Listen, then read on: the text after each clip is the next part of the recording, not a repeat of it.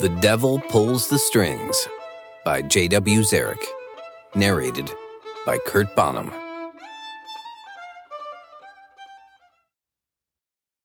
Chapter 12. New York Blacktop Taxi. At the curb, no guys with guns, no taxis. All day, cabs all over the place, and now not one. I glance up and down the street. My hand quivers, shakes. Damn nerves. I squeeze tight to make the shakes stop. "Do you have a safe place to stay tonight?" I ask Sapphire. "You're already trying to sleep at my place?" She slaps my shoulder and gives me a smirk wrapped in a tease. "No, I'm exhausted is all. I want to go to the police and tell them. Tell somebody what we saw. About Stone, James, Marcy." I take in a mouthful of air, exhale hard. We're in danger. Wicambie's in danger. Who knows who else is in danger? Sapphire puts her hands on her hips. "I was trying to be cute and coy. It didn't work." She shrugs, bites her lower lip. "Wicambie told us New York's finest already knows, and the cops called the embassy earlier." "So?" "The police are looking for us because they think we killed Professor Stone." Heat in her voice causes her pitch to rise. "How can we help anyone if we're in a police cell? We didn't kill Stone. We didn't kill James or Marcy. We didn't kill anybody." The words ricochet out of my mouth. "I adored Professor Stone and Marcy, but we have no proof of what's going on.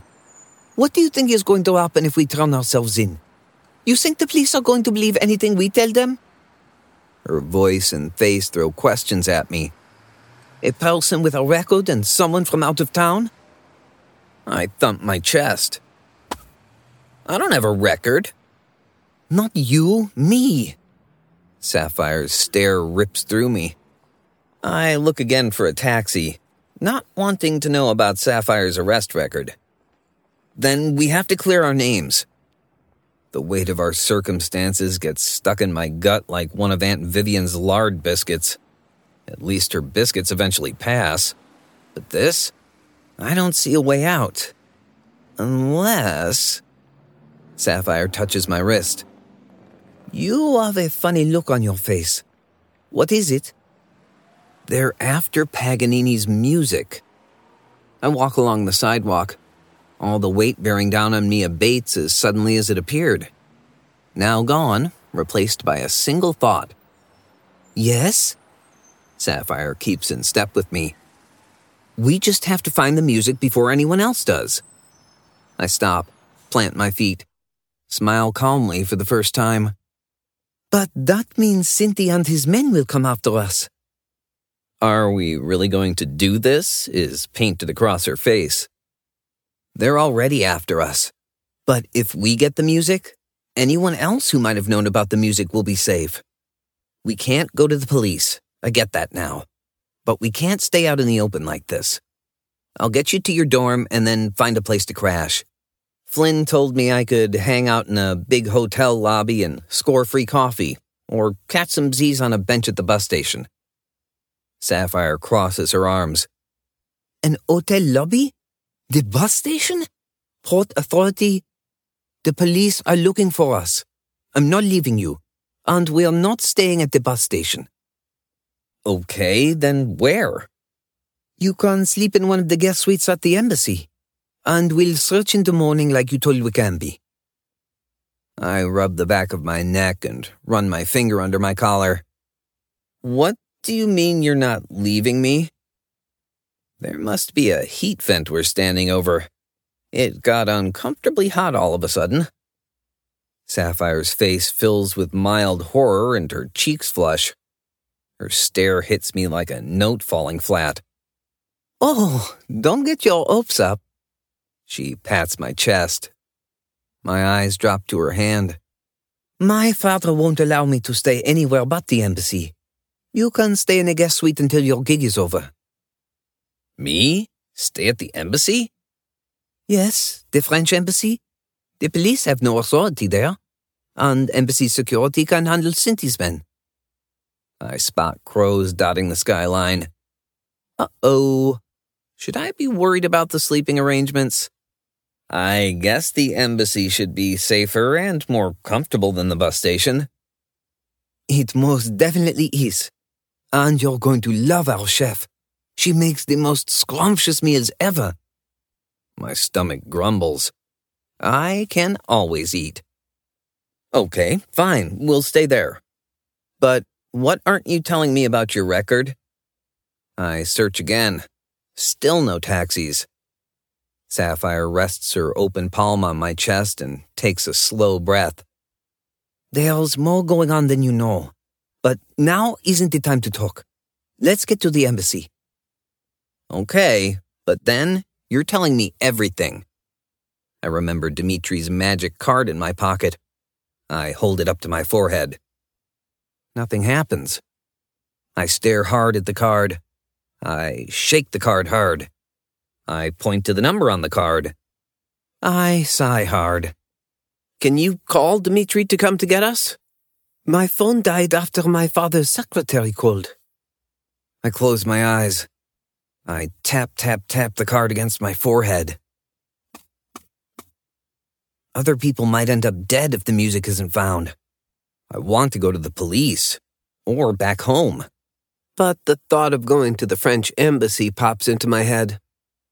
Illumination flashes in the street. Bang, bang! A vehicle backfires. A sleek black and yellow DeSoto taxicab pulls up. The back door opens. The song The Promise from When in Rome plays from inside the cab. I jam my arm in front of Sapphire to keep her from getting in. Wait, this taxi's painted different. Something feels off. The front passenger side window rolls down. Good evening, mister. Where to? The cabbie welcomes us. Dimitri? My voice sputters. Dimitri is my brother. My name is Peter. It's easy to tell Dimitri and me apart. Dimitri is clever, but drives like our babushka. But I'm the better-looking one that Mama loves best. His voice beams his confidence. Besides, Dimitri is lazy and only drives during the day. Mister, what does your card say now? I flip the card over. New York Blacktop Taxis. Think Blacktop Taxis whenever you want service with a smile, a ride on time, or someone to save your life. Put card to your forehead and think where you want to go. I do a double take. This card read New York Red Top Taxis earlier. Peter peers down at his watch. Do you need a cab or not? We do. We get in. Last chance to go to the police, I say. The embassy's safer, she says. 972 Fifth Avenue? Peter smiles, makes eye contact with me in his mirror. Okay, here we go. Blue and white electrical sparks break through the dark skies. A shimmering opening appears. Then everything goes black. Intense, blinding light fills the cab. I squeeze my eyelids tight. My body tingles, and waves of energy ripple through me. Attempts to speak or move fail. I reach for something, anything. Nothing's there. I open my eyes. Darkness. There's a faint flicker of awareness that the back seat is under me. Then the cab lurches forward into nothingness. The sensation of everything collapsing inside of me. Then light explodes. I can see, feel, hear again. I'm back inside the cab sitting next to Sapphire. That'll be one sunk, Peter says, a smile in his voice. Wild flashes in my head, and my fingers itch to play the ivories, and I want to escape to Egypt, and I don't know why. Out from my mouth belts, Empire State of Mind Part 2 Broken Downs. That was melodic, and your voice melodious, Peter says. Sapphire leans forward, her fingertips press into the plexiglass. Wait! We're in front of the French embassy. I squint and see a sea of flashing red and blue lights.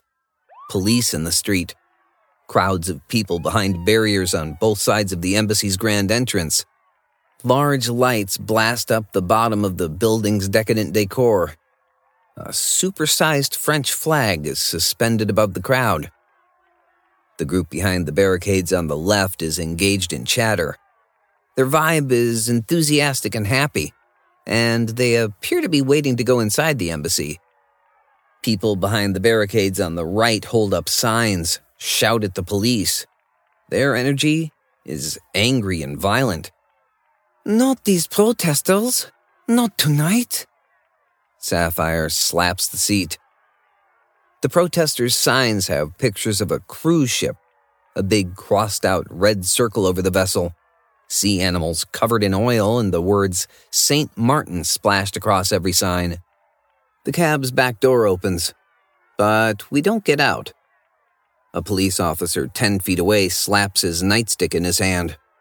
I can see his face, but he hasn't spotted us because he's focused on the crowd. Is there another way in? I ask. Sapphire digs through her bag. Let me find my embassy ID. We can use the employees' entrance round back. The same officer points his nightstick at a passing man and woman in evening wear. Folks, event attendees with tickets to the left, protesters to the right. The woman says something I can't hear. Between the flashing lights, the officer's face turns an angry shade of red. He rotates his nightstick. I already told you to move. He pats his nightstick in his hand like he's been waiting all night to use it. Now, either do as I say, or I can arrest you. Your call. The officer pivots back on one foot, places his free hand on a pair of visible zip-tie plastic handcuffs. Now's your chance. Go, mister. Go, lady, Peter pleads. I nudge Sapphire. Go, go, go. The cop and couple continue to quarrel, oblivious to us. Sapphire opens her mouth. Here comes an argument. But then she shuts her mouth and bolts out of the cab. Coming up next in The Devil Pulls the Strings by J.W. Zarek. Chapter 13. Frostbitten Diplomacy.